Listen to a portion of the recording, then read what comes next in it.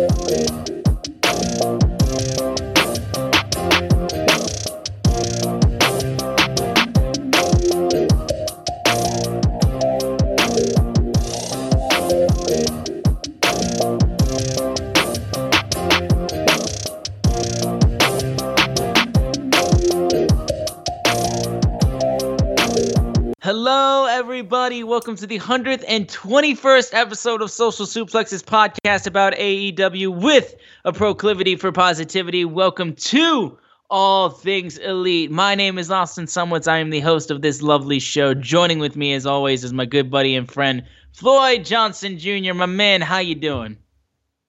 I am doing well. This is the first week of having college and NFL football. I'm excited, and I just got through watching WWE Raw. Pause, skip about a minute if you don't want spoilers, and new WWE champion Ettore. I think his name's Ettore, aka Big E. Big E Langston. He lost his last name. But yes, he cashed it in on a somewhat injured Bobby Lashley to become your new WWE champion. That means 2/3 of the New Day have been not only champions in the WWE, but WWE champions. I know this is an AEW podcast. Feel free to skip ahead. But as a big fan of Big E since he was in NXT, I am very excited about this. Since he almost broke AJ Lee in half by slapping her on the back, and he was there when Dolph Ziggler cashed in his title. It's just awesome because I was one of those people when I thought when the New Day separated or kind of went their own way, that they were all going to get buried. I'll be honest. That's what I thought. And it didn't happen. Yeah, it's nothing but amazingness. I'm so happy for Big E. It's absolutely wonderful. So yeah, I'm so happy that happened. Regardless of this being an AEW podcast, when something cool like that happens in WWE, we will always tout about it because it's always awesome. I'm also just kind of panicking off the side because I have Monday Night Football on, and I might lose fantasy football this week if Justin Tucker, the kicker of the Ravens, makes anything right now, so I could be in a lot of trouble. So you will probably get my raw reactions while we're doing this AEW podcast because I just can't look away from it. But regardless of that, because that's a side thing, we've got a lot to talk about. We have just come back from All Out Weekend. It's AEW Dynamite and AEW Rampage time. We're getting ready to move in towards full gear and all that. So we've got a lot to cover. But before we get into the entire show, I want to make sure you guys are downloading this fine show on Google or Apple Podcasts. If you listen to us on Spotify or any other podcasting platforms, give us a share with your friends, family, coworkers, whoever you wish. Really means the world to us. You can leave a rating and a review. If you're so inclined, you can leave a donation through our podcast provider, Red Circle. But the easiest way to support us is on social media. We are at AT Elite Pod, at Social Suplex are the guys that make this show possible. And they have a bunch of other shows on their network. Check those out. I am at Austin Sumowitz, SZUMOWICZ. And Floyd is at Floyd Johnson Jr. on Twitter. Now, big news of the week is just coming off of All Out and everything. But yeah, I actually didn't finish the big news of the week. The big news of the week is the Suzuki incident. Yes, the Suzuki incident. I saw this on Twitter, and I was not there from when it started trending. So Floyd, I know, has been very much invested in the Suzuki incident being trending on Twitter, so I'll let him take over all this, as I believe Justin Tucker is going for a field goal, and I might die right now. So, the Suzuki incident, it's actually from Dynamite.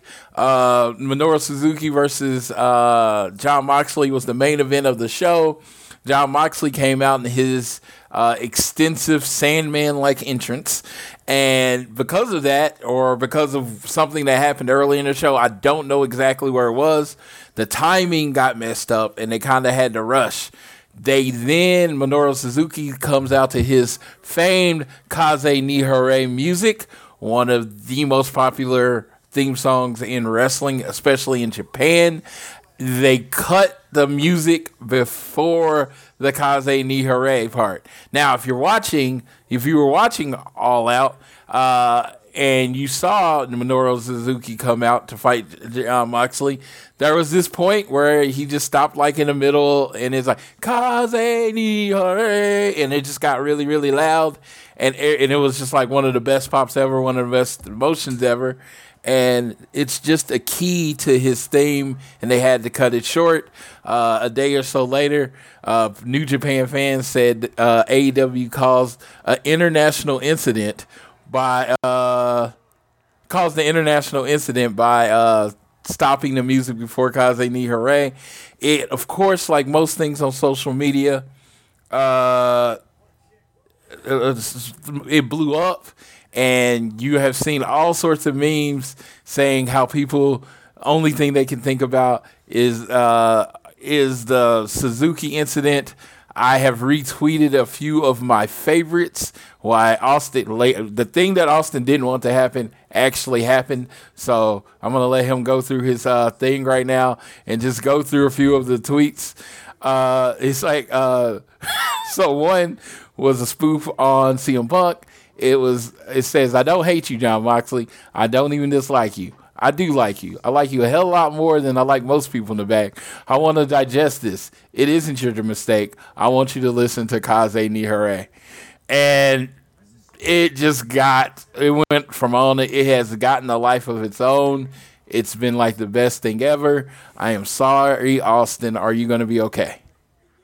Yeah, the Kaze ni Hare Suzuki incident Twitter thing is honestly the funniest thing that I've seen on wrestling Twitter in a while. But I got to give me a minute. Just give me 1 minute, folks, and I will get back to wrestling. I want to say to Kyle Shanahan from the 49ers, you can absolutely go fuck yourself. Because why on earth would you say Brandon Ayuk is going to be playing in the game and not have him listed on your injury report just to put him out there and not throw the ball to him once?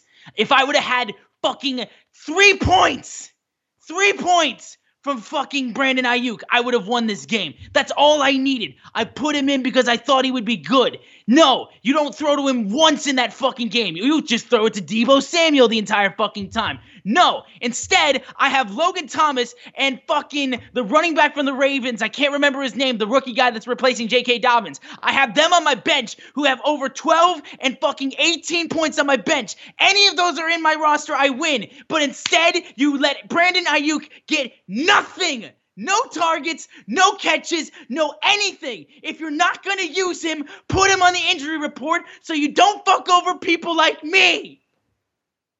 I'm done. I'm sorry.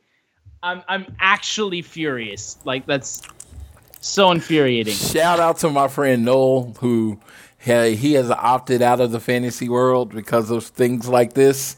Believe me, it has happened to me. Exactly what he has described has happened to me. So it's not like this is like a rare occurrence. I mean, it happens. And it sucks. I mean, it sucks. Man, so this has been a very exciting football game. I know, but again, when you're a fantasy person, you don't really care about the football game. You care about what your individual players do. So, yes. So, yeah, Austin lost the game that he probably shouldn't have, because he would have played someone else, and that someone else would have got points. Yeah, it is a thing that happens. So we are going to go back to talking about AEW now. You good, Austin? Did you get that out?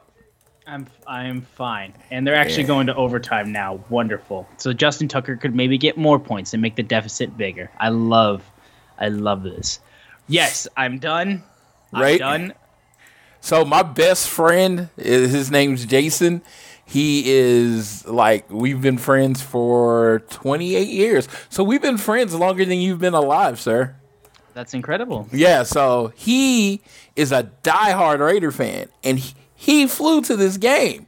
So he just got to experience his team come back. Like, they were down 14-0, and Ravens kick a field goal with 43 seconds left. I'm telling you, I think Raiders have no timeouts. I'm thinking the game is over, and he just saw them pull off like a less than a minute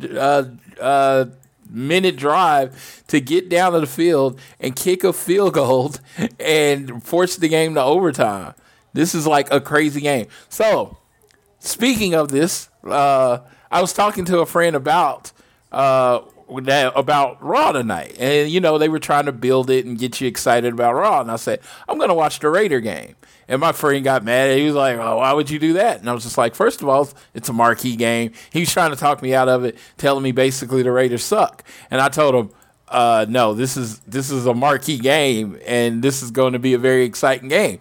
I called the excitement that we're having right now. I said it was going to be an exciting game. So, yes, I got to actually watch Big E, do his thing. And then I got get to see overtime of the Raiders and the Ravens. While we talk about AEW wrestling, that is our last not talking about AEW wrestling for the day. Sorry about that. We're about to kick it into high gear. Let me kick it back to the host with the mostest, the professional, the voice of voice of all things elite, Mr. Austin Sumowitz. Last side note, Graham Gano, why the fuck are you only kicking one extra point? Do something else, for the love of God. You gave me 1 point for my kicker. Whoa. All due respect, sir. Graham Gano went to the greatest college of all time, so I don't care. I can't let you hate. I can't let you hate on Graham Gano. Moving on. We're going into AEW Dynamite Jon Moxley Homecoming, which was a really fun show and we literally were getting teased with Minoru Suzuki wrestling in AEW, so it was a wild show to be prepared for. We kicked things off with Malachi Black. That's one way to open up a show, facing off against the natural Dustin Rhodes. And once again, we had Floyd on the side being like, well, who is the fall guy that always gets his ass kicked that ends up bringing the man Cody back? It's Dustin Rhodes. So I know Floyd had some thoughts going into this match. Malachi Black has just been on a roll, just messing everybody up that's close to Cody, and he's just been a beast. He's been awesome. This match especially was really good. Dustin Rhodes is still great. I mean, every time he has a strong singles wrestling match, like, he always looks great. Every time he appears in stuff that's like not singles wrestling, it's fine, and I'm all for it. But anytime you can get this man into a really emotional singles wrestling match, I think Dustin just always knocks it out of the park. He always does well. This is not the typical start that you get from AEW. Normally you get more high spots compared to like more storytelling stuff, which is I think what you got a little bit more with this. But Dustin just had a lot of injuries just being piled onto it. I think he had a knee problem that was going on the entire match. I especially loved the way that Malachi Black was able to get the blackout. I think that's what he's calling it. Regardless, they're just calling it the spinning heel kick at this point. But when Dustin was the whole spiel that was going on with the corner ring turnbuckle and how that got exposed, and then Dustin gets thrown into it, gets busted open, of course, and then gets kicked in the head, was a great way for it to finish. Malachi Black has just looked incredible. We did not get a Cody return for this, so I got a complete bone to pick without how that handled. But I do have a request from the fans and the people that listen to the show. I have no power. I have no stroke. I completely understand this. But when Dustin wrestles, can we please stop this "you still got it" chants? The dude wrestles every week. Did he lose it? I can see when CM Punk got it after not wrestling for 7 years. I can see when an old guy goes away and comes back. But Dustin is a regular part of the roster. Why are we chanting "You still got it" at him? Yeah, like honestly, it's not like he doesn't like. It's not like we haven't seen him do this before. Like this isn't nothing new to us. Like honestly, it's Dustin. I think he literally got the "You still got it" after that insane one-on-one singles match against Cody at Double or Nothing. And at that point, it's like there's no need to chant "You still got it" because he already proved he never lost it. Yes, that man is one of the trainers, and he's one of the reasons the women's division has been gotten so much better. They've talked about it. He's a trainer. It's in his blood. He's called the Natural for a reason. Most people, I believe, Dusty said he was one of the most naturally gifted wrestling athletes he had ever seen, and that wasn't just because it was his son. He just seems to get this business really well. He's been doing it for 30 years. There's no "You still got it." He never lost it. So, yeah. Great. Like I said, I am all for, getting cheers for Dustin, but it's just like, just cheer him, you know. Just like, hey, he's great. And yeah, so and I go into this with the whole thing. I was informed that Cody is still in the lockdown for the Go Big show, so I understand it. But what they did earlier, what they did later on in the show, we'll talk about. As far as announcing something, I was like, that was super anticlimactic. You could have done that like 100 different ways. Yeah, honestly. But regardless, still a really good opening match. I'm all for it. We'll move real quickly in. After his incredible debut match at All Out, CM Punk came out talking about his match, thanking Darby Allin, thanking Sting, and he really was like, it was getting back into wrestling, was riding a violent bicycle and just getting back into everything. And it's just like he's right back into it. He's right comfortable with it. Talked about everything that was happening. He also gave a great shout out to Brian Pillman's mom. I really appreciated that after the Dark Side of the Ring episode that was done on Brian Pillman. It's his aunt, right? Aunt Linda? Aunt Linda, yes, that's what I meant. Sorry. Yeah, so go Aunt Linda. And he says you're an absolute angel. I just thought that was the coolest thing because it's like a reason that I think AEW is going to continue to be successful. That was a completely unscripted, off-the-cuff moment. I'm talking, I see somebody in the crowd, I give them a shout out. It was such a natural, organic moment that it came off even sweeter because of that. Absolutely, it truly was. And Punk was running through, like, asking people in the crowd, like, who do I face next? What do I do next? Taz gets on the mic from the commentary desk and talks about how he's sick and tired of this bullshit love fest that he's doing. Punk also just goes like, don't you ever interrupt me again, Taz. And he said, do not mention any members of Team Taz. Punk's response is literally, nobody mentioned Team Taz. And then Taz is like, on radio, in interviews, don't do this, Punk. And he's like, I asked people in the crowd. Not a single one of them said anybody from Team Taz. And he goes, you know what? Since I respect you and I've known you a long time, send Starks, send Hook, send Hobbs, and all four of you beat me if you can, survive if I let you. And I'm just like, oh my God. Because first off, Team Taz is not the first thing that I thought that Punk would get involved with in AEW past Darby Allin. And honestly, my first reaction was kind of like, I don't know about this. But then I was like, Ricky Starks and Punk would be a fucking knockout. I'm honestly interested to see what Hook would do. Hobbs, I think, would be a great match too. And I'm like, honestly, this is good things for both sides because it gets Team Taz away from the Brian Cage storyline, which honestly people just aren't feeling.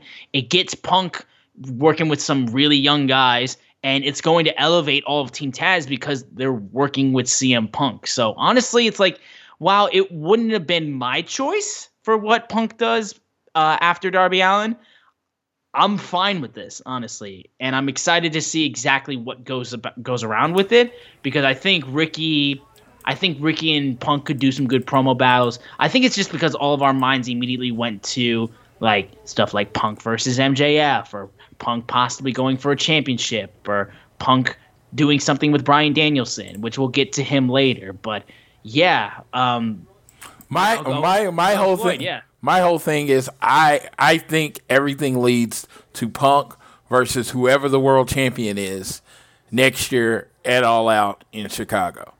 I think that's where we're going. Maybe even the United Center instead of the Now Arena.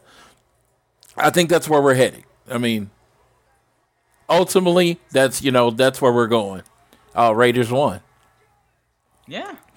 Let me tell you, I literally sent a text message to my friends earlier and guaranteed the Raiders were going to win. It did not look good. It did not look good most of the game. Guess what, Justin Tucker? That's what you fucking get. When you fuck me over, you get fucked back. I don't think he knew. But I don't care. Yeah, okay, so you start CM Punk with Taz, because there's the lower level heel faction, and then you have places to build to ultimately, which is the ultimate goal. Because where does he go if he elevates now? I mean, there's not too many people booked better than Darby. That means he's world champion at full gear. So you can't do that. You don't want to do that. You're trying to save it. So you start slow. You build up with this slow feud. They got like 3 different people on the team, on their team. So you can actually spread this out for a month or two, and then he build into the next feud. And if you notice, they are keeping CM Punk and Kenny Omega and any of the other top faces or heels completely separate from each other. Yeah, and I think that's good, because honestly, you don't want to blow through all those feuds immediately if Punk is really going to be here for a good amount of time, which all reports are saying that that's the case. He's not just going to be here for a cup of coffee and go through a bunch of big marquee feuds and then go back into retirement. So regardless of that, if you're going to have him for a while, you want to save those matches against guys like Kenny. You want to save those matches against guys like Bryan Danielson. You want to save those matches against guys like MJF, because we will get those and they're going to be incredible. But like Punk said, he wants to work with, he literally said everybody, but also just like really focusing in on the young guys.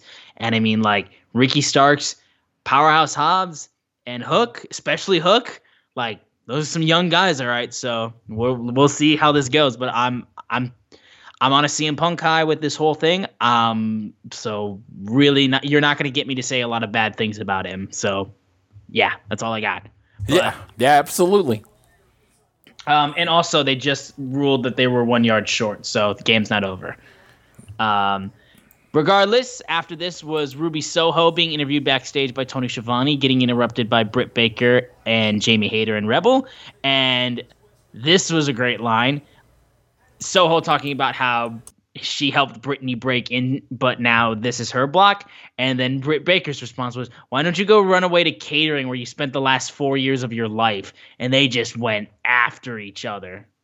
Well, actually, no, they didn't go after each other, but just Soho, I was thinking of Rampage, I would think, but Soho just goes to Tony and goes, I know she's your friend, but I'm going to kick her ass, which was also a great line.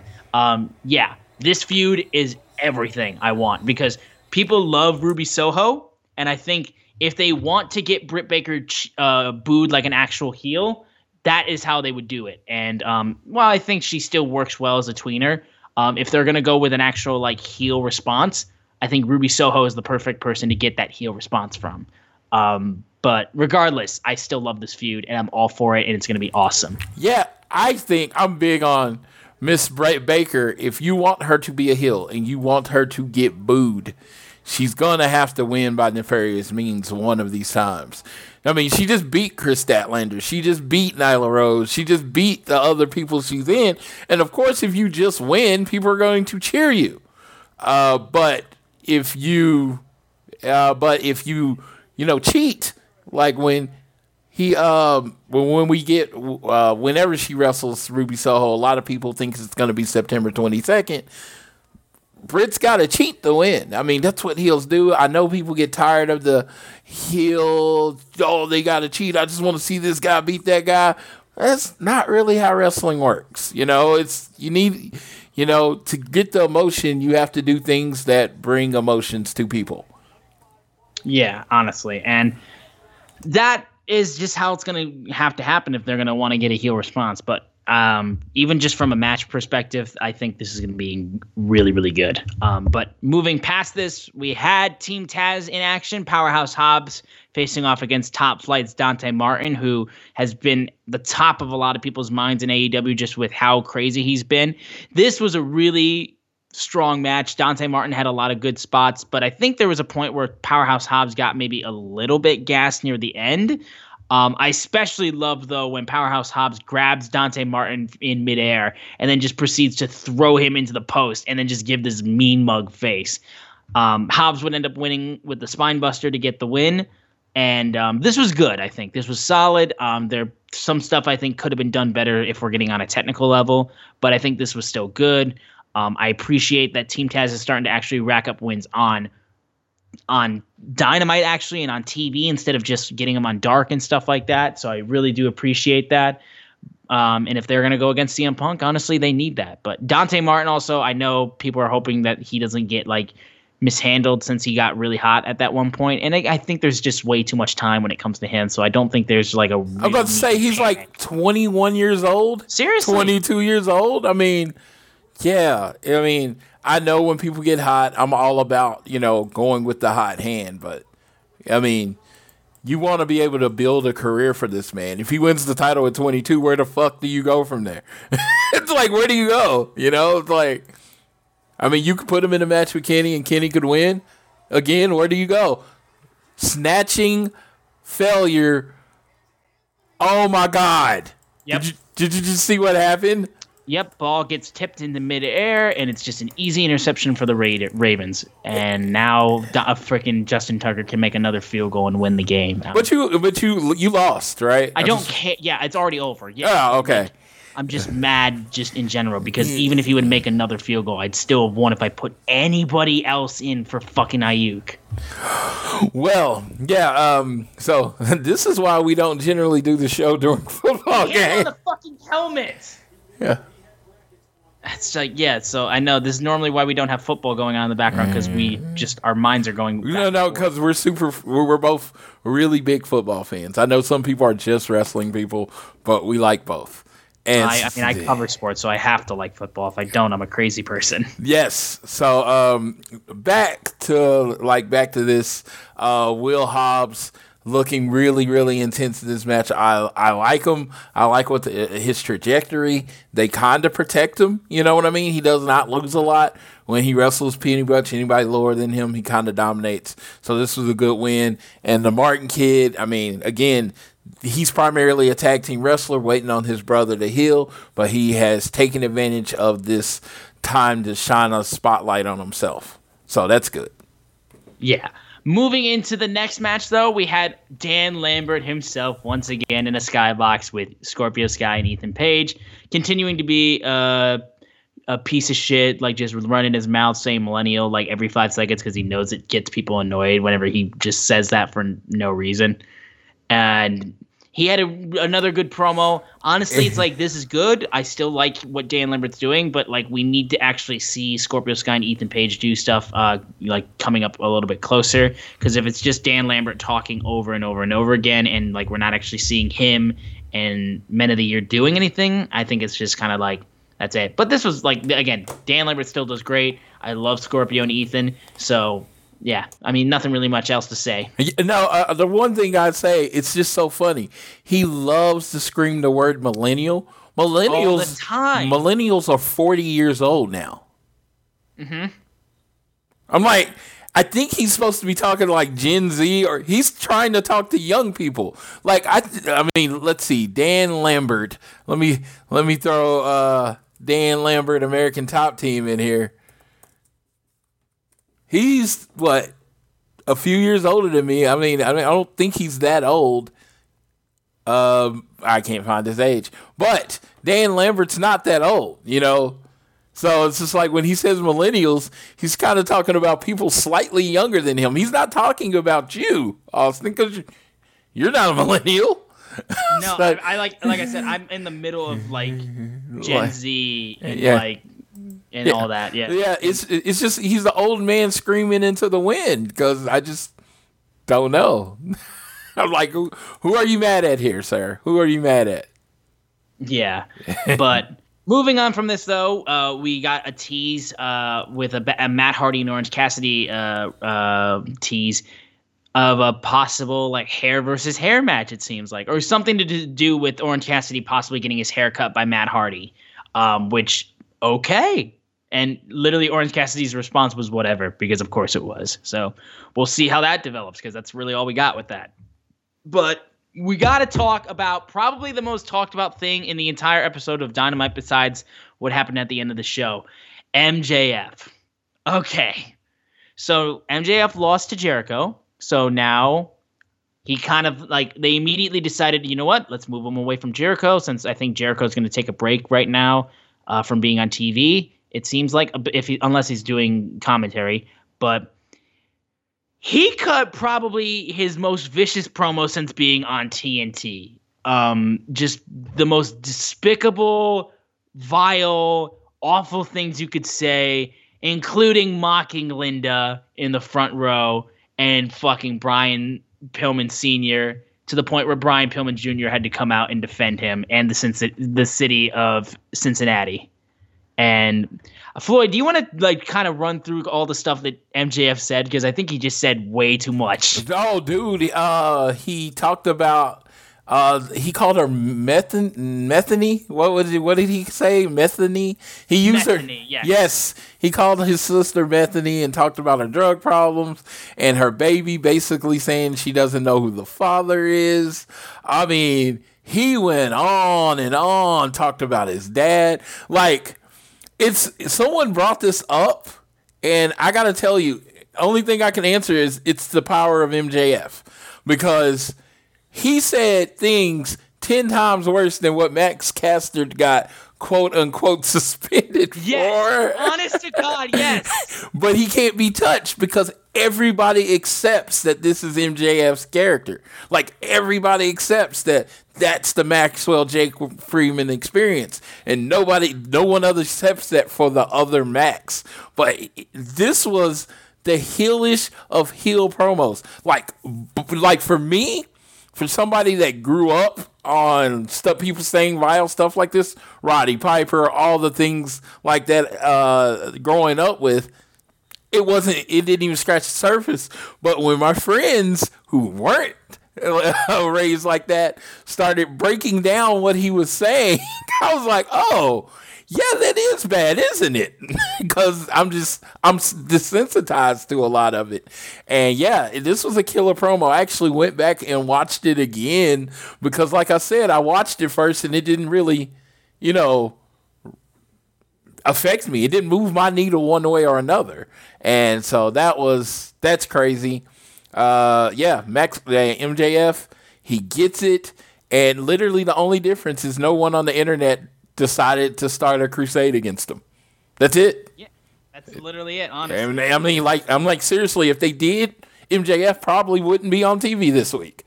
But, people just accept that's who MJF is. You have to build that kind of cachet.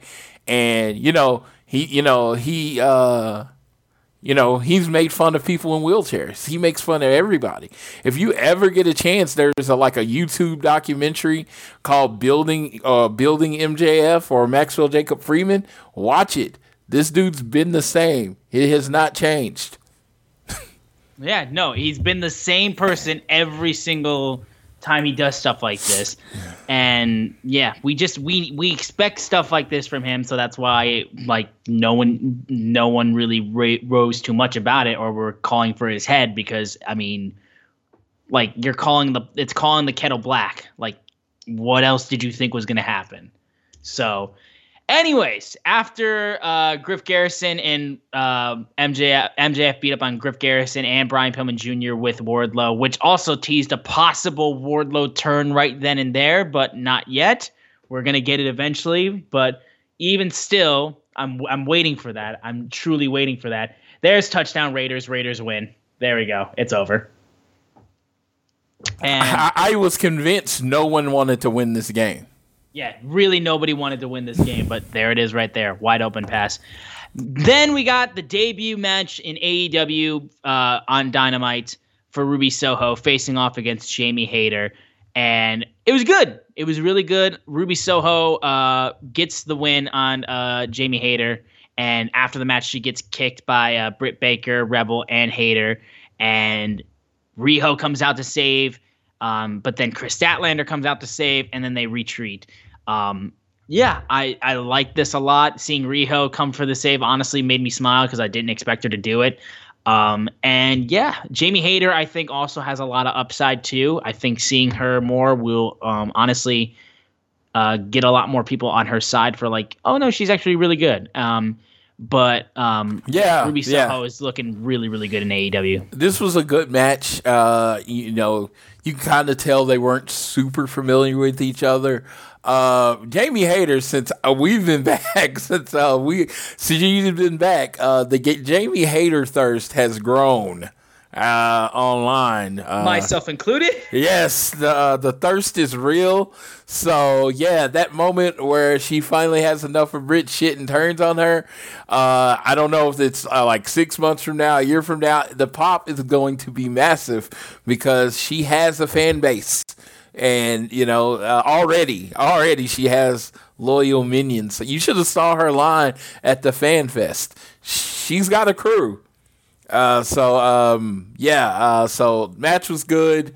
She's serving her purpose right now. I'm really loving the brick by brick mentality of the women's division. And these are 2 bricks added over the last month that is going to help build this division. All right. Well, after this was the trios match between the Pinnacles, FTR, and Shawn Spears versus the Dark Orders, Evil Uno, Stu Grayson, and John Silver. This was another really good match, but honestly, the only thing I can even think of is what happened after, which was when Shawn Spears pinned John Silver with the Death Valley Driver. And it was all because of miscommunications from the Dark Order. And then Evil Uno shoves John Silver, and then they start fighting amongst each other. And Anna Jay and Ty Conti are just watching as these guys are just falling apart. And honestly, I this did exactly what they wanted it to do, because I was like, Anna, you got to get in there and fucking fix this shit, because I cannot deal with these guys falling apart at the seams. I'm like, please, for the love of God, get these people in therapy, because I can't have the Dark Order falling apart. Like, I just can't have it. It did what it needed to do, honestly, because I don't like seeing the Dark Order fall apart, because I think they're great. And yeah, and also big win for the Pinnacle too. I'm glad that they racked up a win with Shawn Spears and FTR, because I think the Pinnacle needs a little bit more gas, just to give them a little bit more extra push towards being a formidable faction. But regardless, yeah, this made me sad. Yeah, didn't really make me sad. It was great. No, the Dark Order, they need a leader. I know they don't like to say it. We don't need a leader. We don't need a leader. We don't need a leader. Yeah, I mean, it's obvious that's where this story's going. I don't know who the leader is going to be. I don't know if it's going to be Adam Page. I don't know if it's going to be one of the rumored wrestlers coming. But this is clearly they are clearly, a bunch of people without direction, and they need a leader to get them that said direction. It just seems like AEW doesn't really lead you on a way with the story without a conclusion, and that just seems where this story is heading. Yeah, and I think really it just... thought they've needed it for a while. I thought they were Yeah. directionless for a while. I mean, Very true, but I mean, like, that was directionless when they weren't doing stuff with Hangman. When they were doing stuff with Hangman, they had a direction, but now that Hangman's on break, they didn't have a direction, so this is really all they could do. In reality, this is exactly what they had to do for them to give them something while Hangman was out, since he's technically become their leader, just not officially. But regardless, doesn't make it less sad when I see it happen, because I'm like, why? yeah. Uno, you're a Twitch streamer who plays video games. Why are you shoving Johnny Hungy? Like, don't do it. I'm all for Anna Jay being the leader. I've been very clear about that. Number 99 for number 1, but yeah, that's not happening. Whoever they put in the position is going to have big shoes to fill, because there are very, very few wrestlers, people, personalities loved more than what Brody Lee was. Truly. We then had a few backstage segments. First off, we had Tully Blanchard saying he wants Shawn Spears to face Darby Allin next week. And then he also said before long, Tully would go one-on-one with Sting. That was a thing I didn't know how to react to when he said that. I was like, excuse me? Like, the fuck? What is this old man saying? Tully. I love Tully, because Tully is one of those people, when you see in him doing anything, he's just such a natural heel. He's just such a natural wrestler. He was built for this. He would just give anything for that one more match with his old body, like his 30-year-old body, because he just knows so much, and he was just so good back then.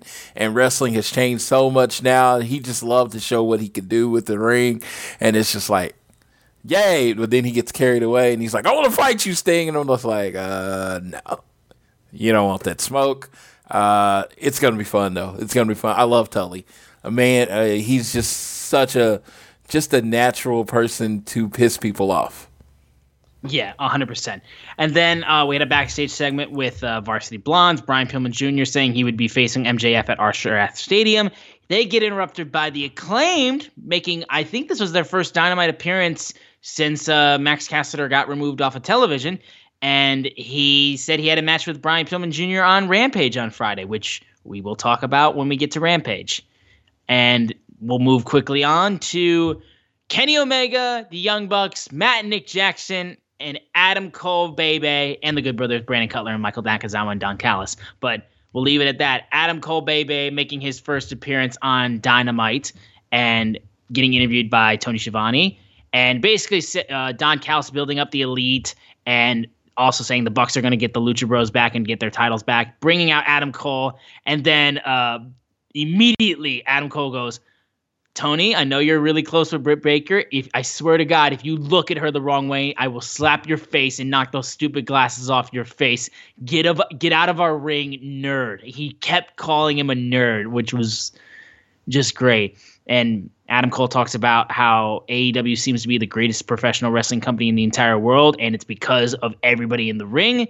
The Elite is once again complete, and he builds up everybody and says how great everyone is. And just wait until next week when I make my in-ring debut, and you'll see how elite I really am.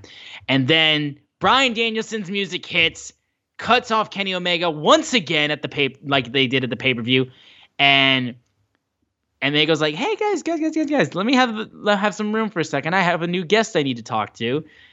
They get in. Danielson steals the mic away from Omega and goes, "Do you guys want to see Bryan Danielson fight Kenny Omega? He's telling me that doesn't work that way here, but you're the greatest wrestler that's ever lived.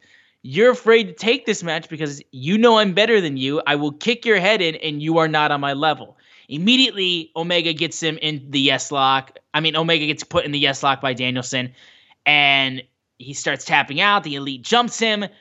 Christian Cage, the Jurassic Express, and the Elite Hunter, Frankie Kazarian, all come to save Bryan Danielson from being jumped by the Elite, and Brandon Cutler is stuck in the middle of the ring with everyone surrounding him, and then he takes a running knee from Danielson, and then they run off. This is a really great segment, honestly. We got more Adam Cole in AEW just talking about the Elite and everything. We got Bryan Danielson coming and putting the yes lock on Kenny Omega and getting him to tap out. And yeah, there's nothing but great things to say about this. I mean, I'm still gassed that these two are even in AEW. Yes, this was an excellent segment. If you noticed on Adam Cole's, when he gets a chance to talk, he always talks about how he trusts Kenny Omega and the Young Bucks with his life. Yep. He always leaves off two names. Is that on accident? People that actually killed him. Two people that actually poisoned him. He always leaves off two names, and it's so crazy. On the episode of BTE today, they's like, just make sure no one knows. Make sure no one tells him how he died. It was just very fun. BTE was hilarious today. BTE was hilarious today. It's like, if I don't cover it one week, I just don't think anything's memorable. But today was pretty memorable, so I'll talk about it a little later in the show. Yeah, honestly. And plus, there was a new BTE champion, so that's plenty of stuff to talk about too. But main event time for AEW Dynamite, Jon Moxley versus Minoru Suzuki. The tour of Japan from Jon Moxley continues.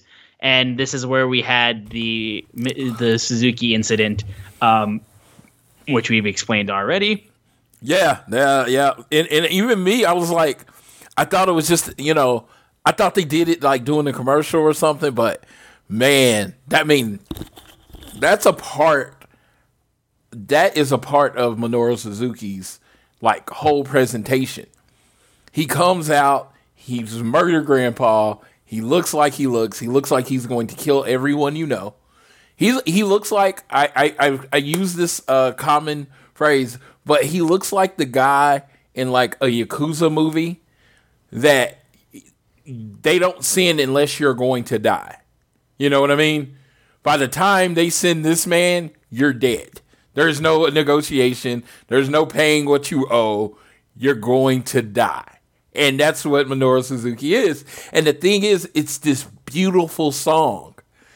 It's such a good song. It's such a beautiful, like, if you just listen to it, it's such a harmonious song. It just seems like something that you can relax to, and it builds, and it's like, and, I can't sing worth the shit. I know that. But I still love to sing it as loud as I possibly can because Murder Grandpa deserves it. And he does. Cincinnati didn't get that moment. I'm sorry, Cincinnati. We got it in Chicago, and it was great. It was great. Let me tell you. Yeah. It truly was. But the match itself, though, was really, really good, honestly. Great main event match. Kind of wish it would have gone a little bit longer for my taste, but that's a bit of a slight nitpick, I think. Overall, it was great. Jon Moxley got the win against Suzuki, celebrates amongst the fans after the match. These two just beat the living shit out of each other and were exchanging headbutts, exchanging chops, exchanging forearms, and then biting Suzuki's face, Mox once did, and then Suzuki bites him back. They just basically tried to kill each other is what you were expecting to get from this match. I think you got everything you wanted from this match and what you were expecting from this match. So, hell of a main event. Still crazy that Minoru Suzuki showed up in AEW. This is a great way to cap off Dynamite. And we're going to talk about it later, but it looks like we might be getting a little bit more of him. I'm just going to say this. If you check out Minoru Suzuki's tour, his Wednesdays are always open. Always. So maybe we get more. Yeah. But that was AEW Dynamite. We'll quickly transition into AEW Rampage, which kicked off with the match that we were supposed to get at AEW All Out, but we didn't get because of travel issues, because of either missed flights or missing plane tickets or something that was done because of Chavo Guerrero or something like that. We got the match finally. And this match was great. And if it was on All Out, it would have been up there, I think, with one of the top matches there, too. Honestly, because of everything that happened, it probably would have gotten lost on the shuffle. But because it kicked off this episode of Rampage, I think people will remember it a lot more. Honestly, really, really good. Andrade just, oh, man. He's one of those guys, man. I'm so glad he's here because, he's just great, and having a mouthpiece with him honestly helps him. But his English does get better as he's on air, I feel like, more and more. But regardless, just this match had so many great moves. Pac was doing incredible, of course. Andrade was able to roll up, get the win on Pac after Chavo hits him with an iPad of all things. Hits Pac with an iPad with the referee distracted. After Andrade, Jose comes on the ring and he has to get chased down by the Lucha Bros who get stereo thrust kicks in, and that's when Chavo hits him with the iPad. And then after Andrade gets the win, he just chucks freaking Chavo to the ground and decks him in the face, and just like Chavo's looking there like, what the fuck? And then he gets kicked by the Lucha Bros, and I'm just like, man, Chavo, what the fuck, man? I mean, that was quick. He dumped your ass real quick. So I wonder if just Chavo's just going to be kind of like Andrade's beat up buddy. Two things. First of all, he yells, "I didn't want to win that way." Establishing Andrade is he's not a heel. He just thinks he's the best wrestler, and he doesn't want to win in crooked ways. He doesn't like it, so we might get another match because that's not how he wants to win. Second of all, Chavo never got the Chavo Guerrero is all elite thing. So yes, generally when you don't get that, that means you're kind of on a per appearance type of thing. And in the time that he was introduced as Andrade's manager, some legend got released from his WWE contract that happens to be basically related to Andrade. And for all of you that don't know, I'm not trying to be, I figure everyone knows, but the Nature Boy, Ric Flair. Now, Ric Flair actually did accompany him to the ring in the AAA show. So I think that's what they're doing, moving Chavo out the way to put Ric Flair in it. I don't know if Chavo is done with the company, but I would love for him to take on some other wrestlers and be pissed at Andrade and try to take Andrade out because Andrade turned his back on him. I'm just like, I've always been into the soap opera side of wrestling. I love the physical performances. I want 10 star matches and everything.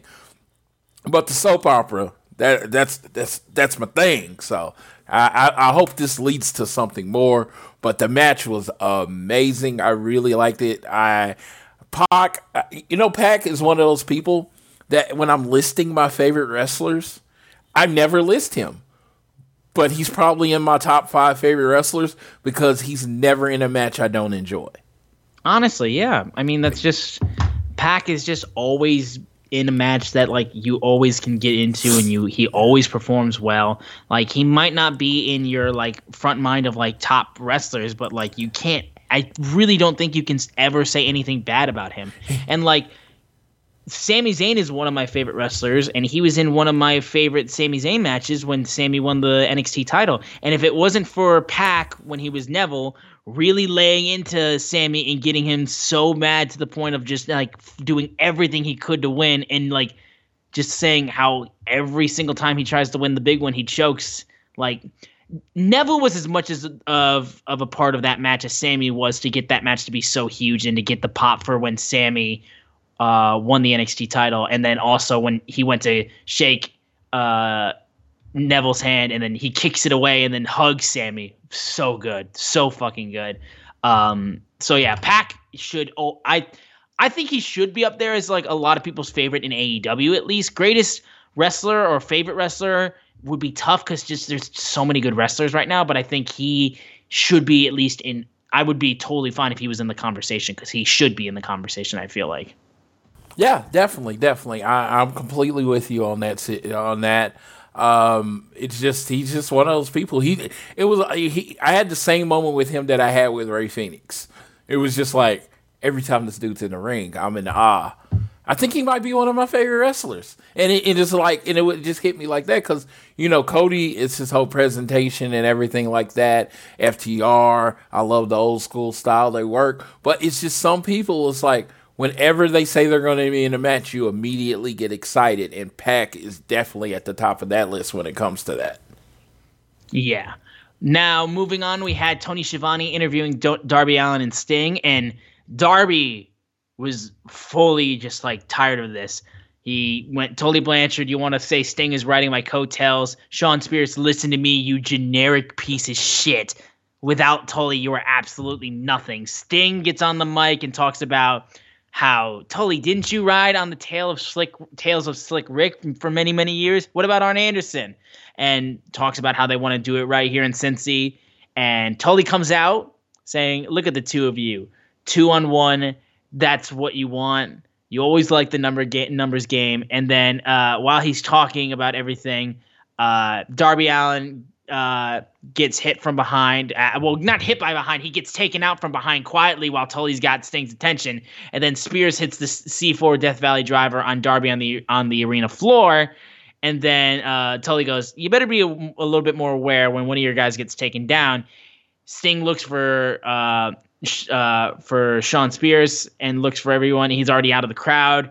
And they just outsmarted Sting. Darby got beat up because of it. This was a good segment. If we're really going down the route of Tully versus Sting, I mean, okay, I don't know about that, but like, this does a good thing of getting Sting and Tully going at each other. I just like, the match is what's got me concerned.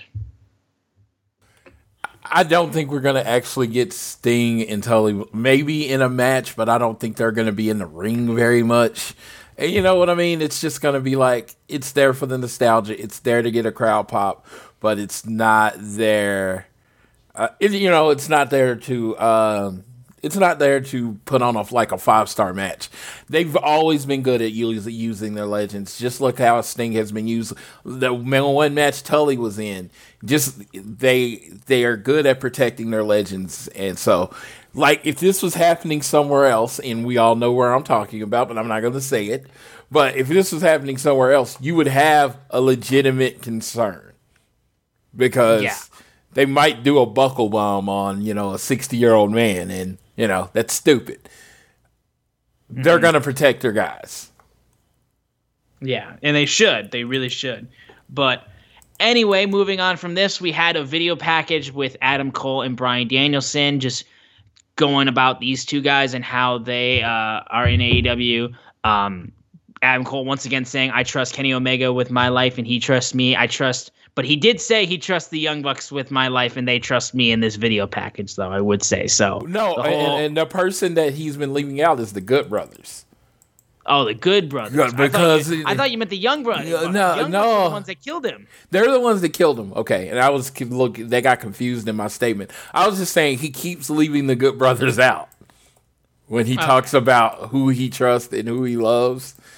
He leaves the Good Brothers out, and it's just like, maybe it might not be enough room for them in the Elite. Possibly. Now, the Elite is complete, but it might be a little too heavy, if you get what I mean. Yeah, seemingly so. Bryan Danielson is told, Adam Cole talks about how Christian and Bryan Danielson are special.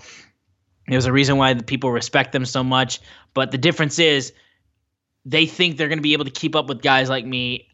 I'm not even in my prime yet, and I will wipe the floor with Bryan Danielson. And then Bryan Danielson's response in his segment was talking about how the way the Elite acts, the way the Elite dresses. Sounds like to me they're people who are insecure. So I'm not exactly going after all of the Elite. I'm going after one member, and it's Kenny Omega. I know how great Kenny is. I've seen how great he is. I've heard about how great he is. But I just want to get in the ring and wrestle. I would love for it to be Kenny. I would love for him to be my first match. If he doesn't want to step up, there'll be somebody else. And everybody in AEW is hungry, so let's go. And shout out to Adam Cole for stepping his shoe game up. You can't come in there with some weak ass shoes. You got to come with the Jordans. He came with the Jordans at the game day, and it was like they had the best shoe game in the world. So hold on just a second. Keep talking, sir. Yep. Well, we'll move quickly into the trios match between AEW Women's Champion Dr. Britt Baker, DMD, Jamie Hayter, and Rebel versus Chris Statlander, Rio, and Ruby Soho. Continuing off of Dynamite after the breakdown that happened at the end of the Soho Jamie Hayter match. This was really good too. I mean, you got to see all 6 of these girls in action. And like Well, I think we give Rebel more of a valet response. I think she does show that she can still wrestle. But these three are all really, really good. I enjoyed this match. I think this was good. Once again, Ruby Soho was able to get the pin, and Rebel was the one who was 100% going to take the fall. Pele kick gets the win. Honestly, the fact that the Pele kick is going to be her finisher, it seems like, is kind of cool. I dig that. But yeah, another big win for Ruby Soho. Once again, really going after Dr. Britt Baker with this one. I love that we got to see Chris and Riho team. I didn't think we'd actually get to see them on the same team together, but this was cool. This was a nice trios match with everyone I think that the fans are 100% behind. So yeah, I think I don't really got much else to say about this. This was good. All right, yeah, this trios match, I thought it was really well done. You had three people on one side that were strong, and then you had Britt with her two basically pin eaters, so you didn't know who was going to end the pin. It made sense that it was Reba, a.k.a. Rebel, because, that just made sense for her to be the one that loses the match. Ruby Soho getting the pin was perfect. I thought Rio was really good in the match. Stat, she was fine. It's just like you can kind of get lost in the shuffle. So, yeah, I just thought it was a really good match. I was going to bring this up. They kind of reverse shoot Rampage, and it's so interesting to me because they basically do the main event first and then work backwards. Yeah, it seems that way a little bit. Yeah, and it's just like for me, it's just like it's such a different way to watch TV because I think people are going to get that and they're going to start checking out after the first match. So I think the end of the show is going to have to be a little stronger. I don't think Brian Pillman and Max Caster can be your main event. Yeah. It's in Cincinnati. I get that, but I don't think it can be your main event. Yeah, let's get to that. Because honestly, this was an interesting choice for main event. Max Caster versus Brian Pillman Jr. for the main event. Which we haven't seen Max Caster wrestle on Dynamite or on television, I should say, for a very long time. And Brian Pillman Jr. would wrestle in a singles match. They had a good response, crowd reaction for Brian Pillman Jr., which was good. I think Max Caster did really good as well. I mean, people forget before that whole one rap that he got in trouble for. Caster was building up a good head of steam when it came to how he was building up in AEW, and I think he had because of that now he's kind of had to regain the momentum that he had, but he still is good. I honestly think. Anthony Bowens does really good, just being his hype man and really good at playing the guy on the outside to really mess with the match so that Max Caster can do evil things. The match would end up finishing with Brian Pillman getting the win after Caster tried to get the mic drop elbow off the top rope. And Brian Pillman Jr. wins the match. He won with Air Pillman, which is with Air Pillman, which is his dad's move, which I thought was kind of cool. And again, it was in Cincinnati, so I do see in a lot of ways why it makes sense that he was quote unquote the main event. Because you get this feel good moment as you go off on the air. It's that's all great, but it's just for a casual fan, they see Brian Pillman versus Max Caster as the main event. It's am I watching Dark? Yeah, I mean, that's the thing. It's it just kind of felt like it was backwards a little bit. I don't mind it being the main event. It made sense, and plus, the match finished with Bowens coming out, blindsiding Pillman. They beat up on Brian Pillman Jr. Then Jon Moxley comes out to even the odds. So that was at least a way to kind of send the crowd home with one of the top guys in AEW. aligning himself and like giving a little rub to Brian Pillman Jr., which I think is great. We may be getting stuff with Moxley doing stuff with the Acclaimed possibly in the future, but regardless of that, this was a good match, a good AEW Rampage, but it really felt like that Pac and Andrade match to the main event of the show. It really felt like it, and I think just because the finish was going to be, the show was going to end with Andrade pushing and knocking down Chavo. I guess they wanted something with a little bit more of a bang to finish off, and Jon Moxley was who they wanted to like send the crowd home happy.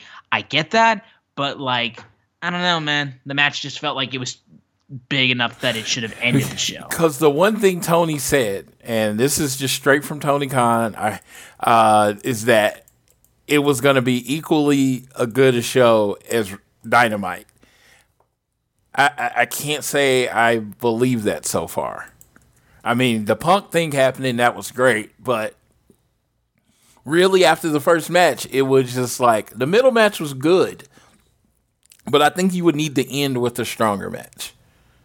Yeah, and I think that even if you reverse them to a point, I don't know, but it's still, it just felt, it feels like the B show.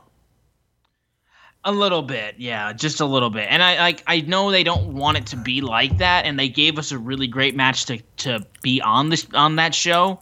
But and again, it's still the show that CM Punk returned to and all that. But like, we got to see a lot more of like Dynamite level stuff, because like, I mean, especially if they're gonna go ahead and move Dynamite to TBS, like the plan is stating, like, we're going to need to really make sure that like Rampage is doing its job if it's going to be the TNT show, and down the line Dynamite's going to be the TBS show, because like we don't want to like kill the audience that we already have, like that don't switch over to TBS and stuff like that.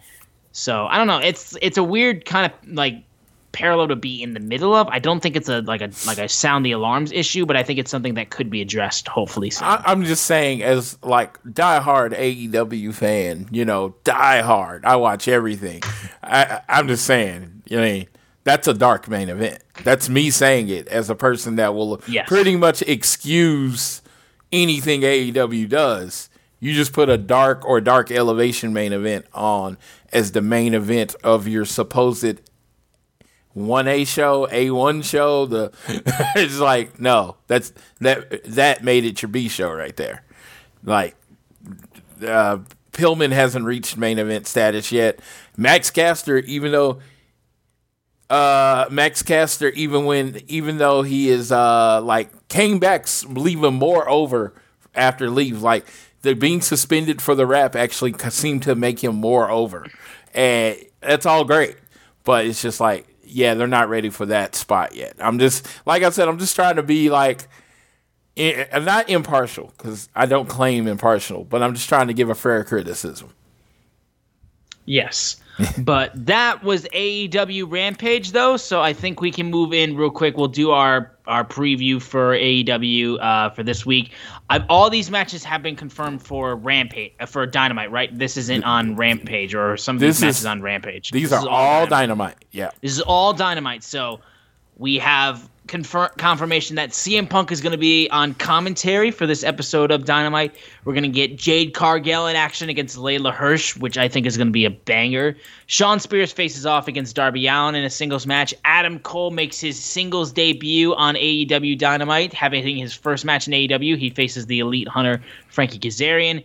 And Bryan Danielson will be addressing Kenny Omega. So pretty damn stacked, if I say so myself, for this episode of Dynamite. I'm really excited about the Jade Cargill match. I saw a match with Layla and Camille at NWA show, and I seemed like this is going to be like a very similar match just because of the height differences. And I thought Layla did a really good job. I really want to see how Jade kind of adjusts to someone so small as far as how they work together. I think it can be good, or it could be really, really, really bad. Yeah, but I have high hopes for it. No, I have hope. I have high hopes because I just think there's enough veteran presence in the locker room to kind of walk them through to get a good match out of them. But I was just like, man, the contrast in height with Jade being so green mean, if everything doesn't line up right, it could fall off the rails. Yeah, a little bit. But we have one little headline that we can talk about in our side news stuff. We'll talk about that real quick, and then we'll wrap up the show. Okay. Let's see. What was my headline? I actually got a couple.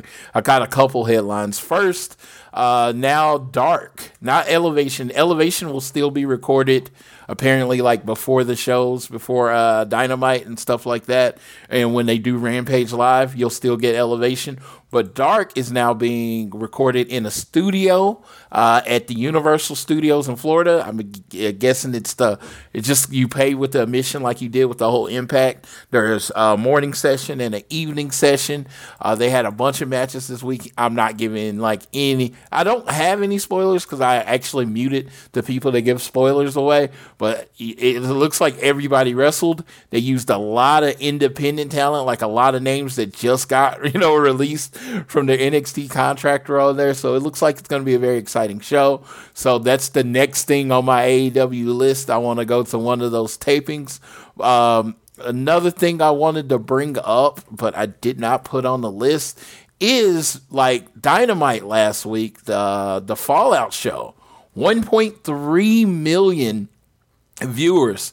And the biggest thing is that it beat Raw in the 18-49 demo with a .453 rating, 681,000 people to 678,000 people. So by 3,000, it's basically a tie. I mean, but, as the AEW fan, we're not calling it a tie. No. Yeah, we're taking our victory lap because less than 3 years in, they were able to take care of that. Yeah, and I wouldn't even say they necessarily did it in response to them losing the demos last week, but they had Big E win the WWE Championship on the next week of Raw. So I mean, no. I know it wasn't a response. No, I think it was a complete response. Oh, you think so? No, he announced. When is the last time anyone? Yeah, that's true. Yeah, yes. I didn't think the whole Twitter response thing. I was like, wow, we're really doing this, just announcing it on Twitter. Yeah, they announced it on Twitter. They wanted to build as much buzz. I think it was a combination things. They lost in the ratings, and Monday Night Football started tonight. Yeah, that's two things. I think. I don't think either one exclusively, but the combination. Because let's say you're USA, right? USA. You're paying for WWE Raw's demo rating, and you're like, we're paying $200 million a year. Then you got TNT over there getting similar numbers for $45 million a year. You kind of feel like you're getting screwed, right? Just a little bit. I'm just going to say that. I'm just like, I mean, this is not about AEW and WWE. This is about just value, just value. It's like you go to the store and you say, hey, I need this pad of paper. Let's just use that as an example. And they say, hey, Floyd, here's 200 sheets of paper for $1. Right? And then the person comes behind me and they say, man, here's 200 sheets of paper for $0.25. I'm going to be pissed because I just paid more for the same amount of paper. I know this is a very rudimentary thing that I'm using, but I wanted to keep it fairly simple. It's just like they're literally paying, TNT is literally paying a fifth per year of what WWE is paying and getting the same results. Yeah, so, I mean, that's a statement in itself. And that's what I'm like. It's just like, yeah, professional wrestling. But, yeah, I do think there was some hey, we got to make this happen. I will tell you, the first beginning of the show was good. The end of the show was good. The middle of the show is a slog. And I will tell anybody, as a person that will never stop watching WWE, I tell that people that all the time. They would basically have to say, we hate Floyd Johnson on screen, or making it a personal attack towards me for me to start watching. I don't have a problem with the top storylines in the WWE. The reason I want to turn the channel is because of everything else. Yeah, it's the mid-card stuff, dude. Yeah. It's it's not interesting. What's the one thing that everybody says about AEW, the one thing that everyone said about the Attitude Era in like how it made WWE so good. It's the simple fact that guys like the mid card was stacked. Like everyone was doing something. Like everybody was a star. Yes. When it was like when the Dudleys came out and the Hardys came out, third match from the beginning of the show, they were getting cheered so loud. Then of course Stone Cold and The Rock went nuclear, but it was just like every part of the show was interesting, and it's just we're not at that point yet, and it's like that's what I put my finger on tonight. It's like I don't hate the beginning of the show. I don't hate the Roman Reigns stuff on SmackDown. I love it. I think it's some of the best things in wrestling. I just hate everything else. Yeah, that's really all that it comes to. It's like nothing else is interesting. So they just got to get back to that. But yeah, I of course WWE does the thing to panic, and they did a title change. They did this. It'll probably pop a number, but it doesn't address the bigger problem. But I do love that Big E is WWE champion, and he won it in Kofi's hometown. Hell yeah! Honestly, yeah. That's pretty dope. And so I'm just like, I know again, not a WWE, but we're talking about the ratings from the shows, and it's just like AEW. What they do good is they just do them. You know what I mean? They don't hotshot anything. They seem to have a plan and they stick with it. And if the plan sucks, they pivot. But it's not this huge noticeable pivot. It's just, oh, okay, this is bad. Let's go ahead and end this storyline and move on to the next thing. And that just makes it more natural. Yeah. Like, the last thing they just killed was, I think, like, completely just destroyed was the Nightmare Collective. Yes. That was the last thing they just said. This sucked. Brandy burned it all and said, this is stupid, basically, and went on. But that was the last thing that they had to do that to. Truly, yeah. But I will say, too, as somebody who has been to Universal Studios and unfortunately never got to go see an Impact taping there, despite the fact that I wasn't a huge Impact fan at the time, I was like, it would have been cool to watch wrestling at Universal Studios. I am itching for the chance that I go to Universal Studios and have AEW tapings happening when I'm there. Because I wanted to go to Universal Halloween Horror Nights this year. Couldn't happen because of work. I would have gone if I didn't have work, but hey, I got a job now, so that's honestly a little bit better than going to Halloween Horror Nights by a little bit, by a little bit. Harry Potter World and wrestling in the same day would kind of be my ultimate day. I can't think of anything better, and with it being AEW, it's even better. Yeah, that's what I'm just like. Some of you may know I'm a huge Harry Potter nerd. Love it, and it's just like be able to do that, have some butterbeer and breakfast in the morning. Then like, oh, what are you doing with your afternoon? Oh, I'm going to watch 4 hours of professional wrestlers with some of my favorite wrestlers. I love it. That would be pretty dope. Yeah, it's going to have to be one of those things where I have to know in advance, and then I could probably make it happen. Exactly. But I think that's going to wrap it up on this episode of All Things Elite.